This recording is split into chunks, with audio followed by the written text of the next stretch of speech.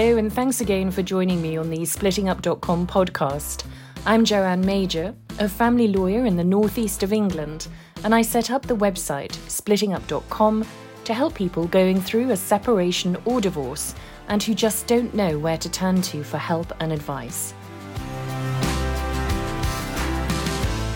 In each episode of the podcast, we hear from someone who's been on this journey and has made it out the other side.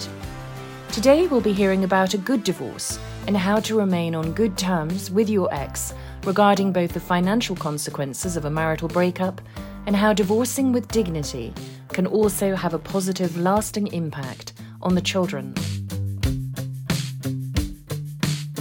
But we'll also be taking a deeper dive into something that can trip up the most agreeable of separations, the trickier aspects of owning property and assets together abroad. But before we start, I've just got to say that as everyone's situation is different, although our podcast is intended to be helpfully informative and thought-provoking, it cannot be taken as legal advice. For more information on our disclaimer, please go to the website's podcast page. So first, let's hear David's story. As always, it's not his real name, but David has some important things to share. His breakup 6 years ago wasn't acrimonious. Instead, he and his wife Claire deliberately decided from the outset that they wanted to do things by agreement and by consent. They wanted to resolve the financial process in a fair and equitable way, and they wanted to remain good friends as they co-parented their children following the divorce. Hi, I'm David. My story is probably a little different to most divorce stories. My ex-wife Claire and I stayed close throughout the whole proceedings and worked with each other and our solicitors to a very happy conclusion for both of us. It does not always have to be mud-chucking and spite in a divorce, as we both proved, but obviously that's down to how and why you split up. We'd been married for 10 years, together for 17, with 2 boys aged 3 and 6 at the time. We definitely knew for a long while that things were not right and the spark had gone from our relationship, and it was time for us to seriously think about our future together. We both knew that most couples would probably convince themselves to give it another go for the kids' sake, as we did not have any major problems, but we also knew that would be the wrong thing to do, as when your heart is out of something, especially a relationship, there was no point dragging it on for possibly another couple of years or so. By then the boys would get older and become far more aware of what was happening, and therefore far more affected by it. And we knew they were to be our priority. So we decided we would not give it another go, as we thought that would only delay the inevitable. So to keep as much continuity going with the boys as possible, I actually rented a property on the same estate close by, so it was easy to keep daily contact with them, and they stayed at mine often from the very start. To be honest, at that age they were both fine and seemed to enjoy having their own rooms in each of our houses, and they soon learned to play us against each other to get what they wanted. Much easier for them, us both being in separate houses. Bless them.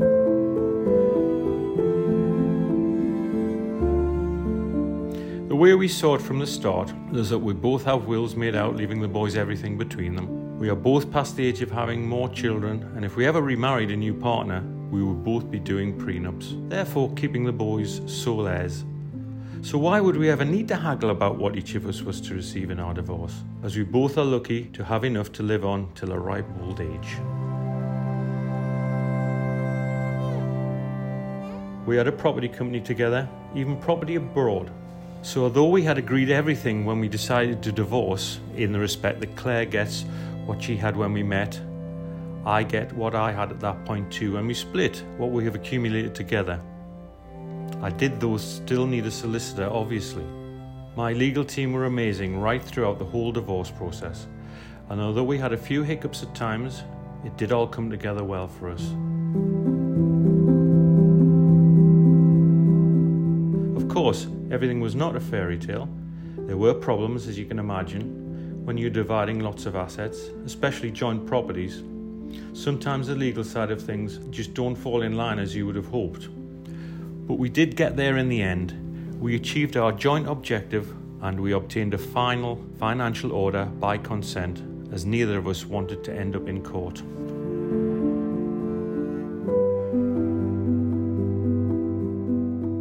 So now, moving on 6 years, we are all in a good place. The four of us do spend time together for the boys as much as possible, and I have kept in close contact with all Claire's family, which was so important to me.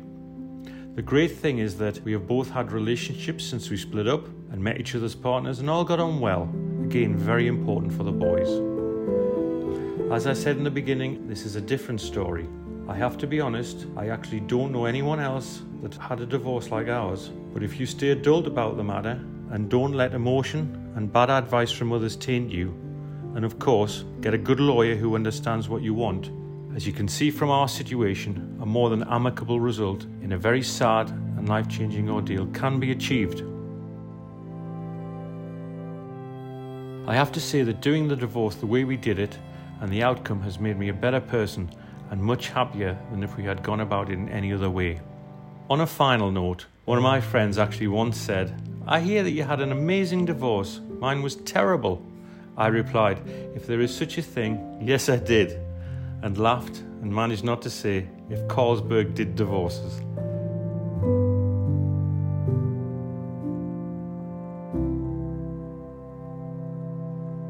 Well, David considered that he had one of the best divorces in the world.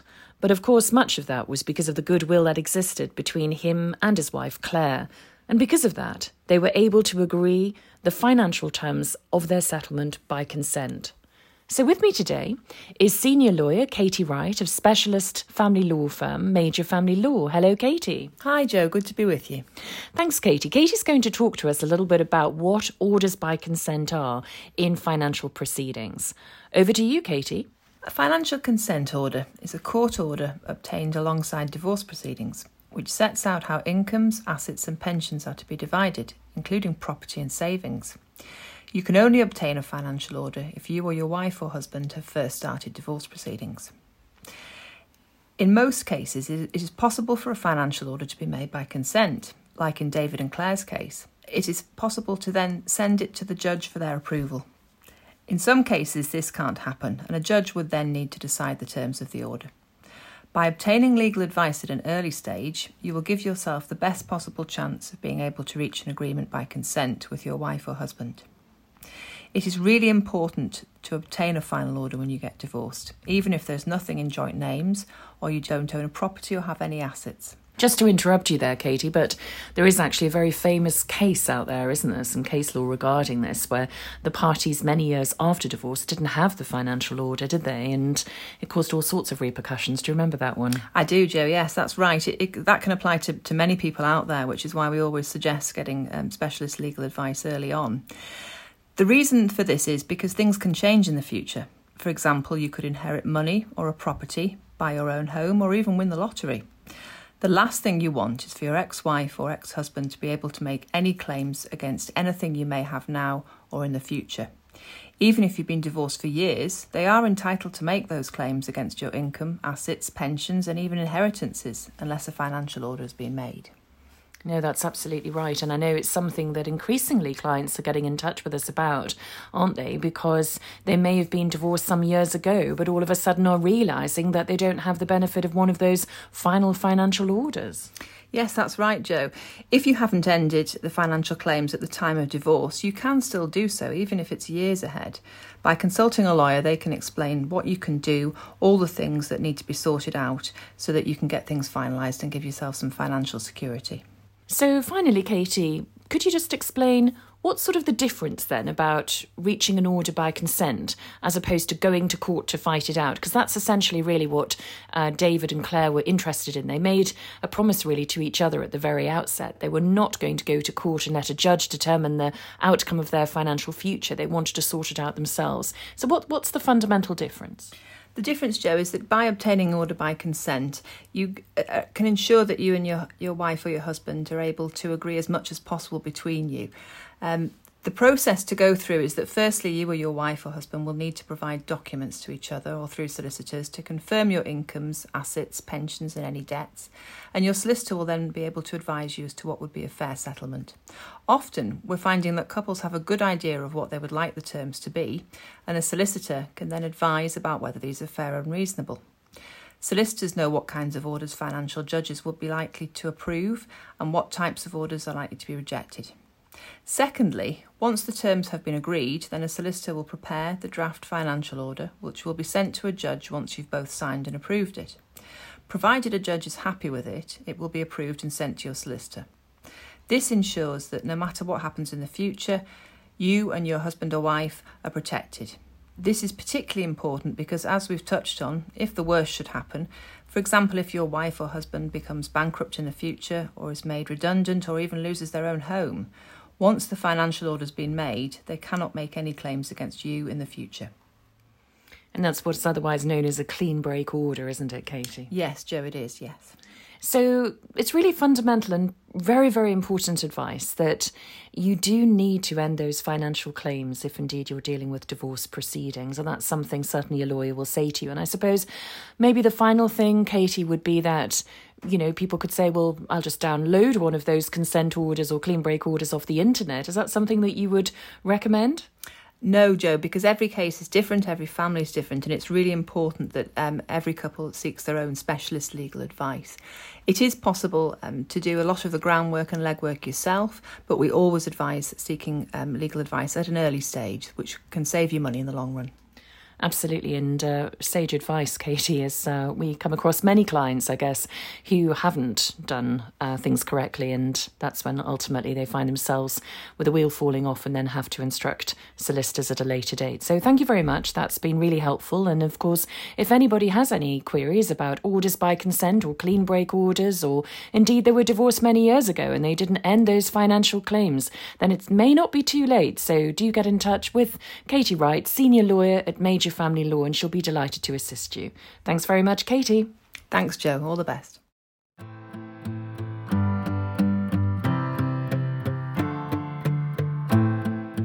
Listening to David's story, he was talking about how his divorce was probably the best divorce in the world. Such a great line. But despite the goodwill that existed between David and his wife, he said that the legal side of things wasn't always entirely straightforward. Now, that wasn't because they weren't agreed on how to share their assets, but it was because their affairs were complicated, as they had property and assets abroad. With me today is Lucy Loiseau, who's a family lawyer specialising in international family law matters. Welcome, Lucy. Hello, Jo. Thank you. Can you explain, Lucy, why having assets abroad can be problematic? And do you have any practical tips and advice that you could share to any of the listeners today who may have foreign property or assets offshore and are thinking of a separation or divorce? Yes, Jo, of course. And it's wonderful to hear that David and his ex-spouse were able to agree a settlement by consent. That's always something that we try to achieve. When we have these international elements, you're absolutely right, it can be problematic, and that's for a number of reasons. Firstly, sometimes the parties don't understand the nature of the asset if it's held in another jurisdiction. They may not understand about how to value that asset.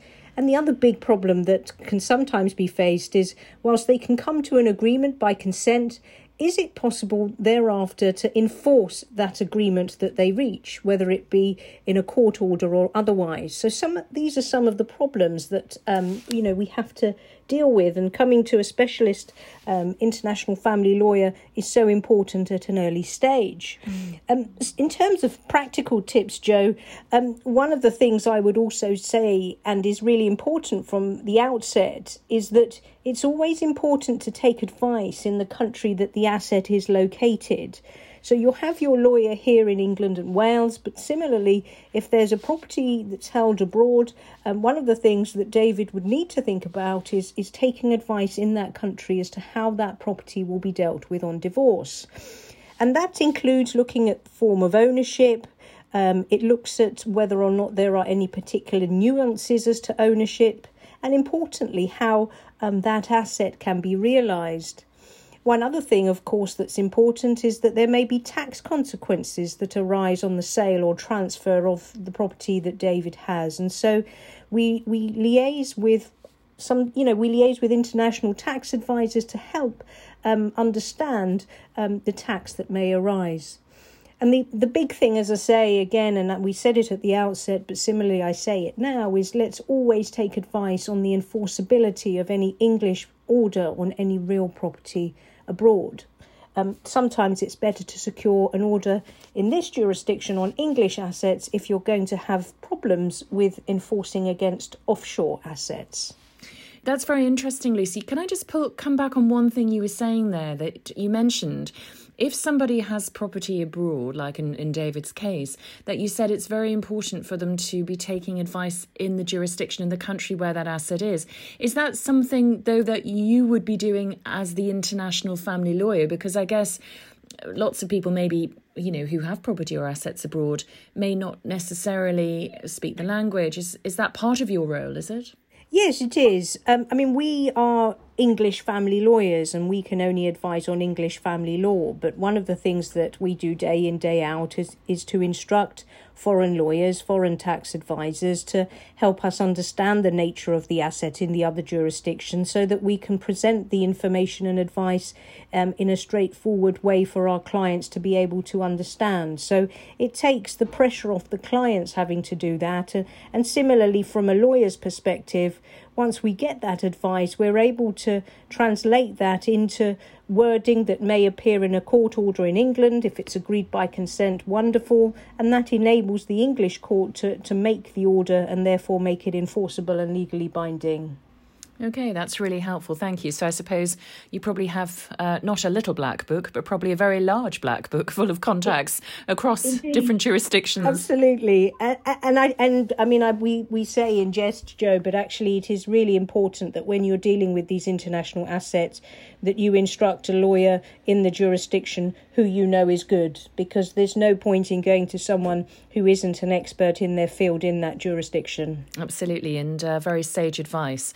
So that's very interesting, Lucy, and I suppose it goes without saying that knotty family law matters, especially with overseas assets, are always best resolved by way of agreement, rather than the headache of battling things out at court and ultimately letting the judge decide who gets what.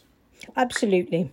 As property ownership abroad is becoming increasingly common now, if any of our listeners have got any specific questions of an international family law nature, then do contact Lucy, where her details can be found under the expert page on the website splittingup.com. I also believe, Lucy, that you have a regular fortnightly family law show on a London Greek radio. Is that correct? Yes, it is, Joe. For the last 13 years now, as you rightly say, we have this fortnightly phone-in on London Greek Radio where people from the Greek Cypriot community call into the radio station and they ask questions about family law. And we give information to start with so that people can then, decide how they want to proceed. And quite often it relates to thorny international issues that we've been talking about. So it's a most enjoyable thing that I do every fortnight. Fabulous. Perhaps then, just before we close, you'd like to say something in Greek? Ευχαριστώ πάρα πολύ. Fantastic. That's great, Lucy. Well, thanks very much. It's been absolutely super chatting with you today. Thank you very much, Joe. And thank you for listening to this latest episode of Splitting Up.pod. I hope our stories and our experts can help you in the same way they did David. We are covering a whole range of topics surrounding divorce and separation in this series, so do sign up wherever you get your podcasts and check out our archive of episodes. And there's even more information available on the website splittingup.com. We have loads of free advice and long lists of experts you can contact for help and advice. Good communication and focusing on the bigger picture may just help to keep things calm and come out the other end in a better way.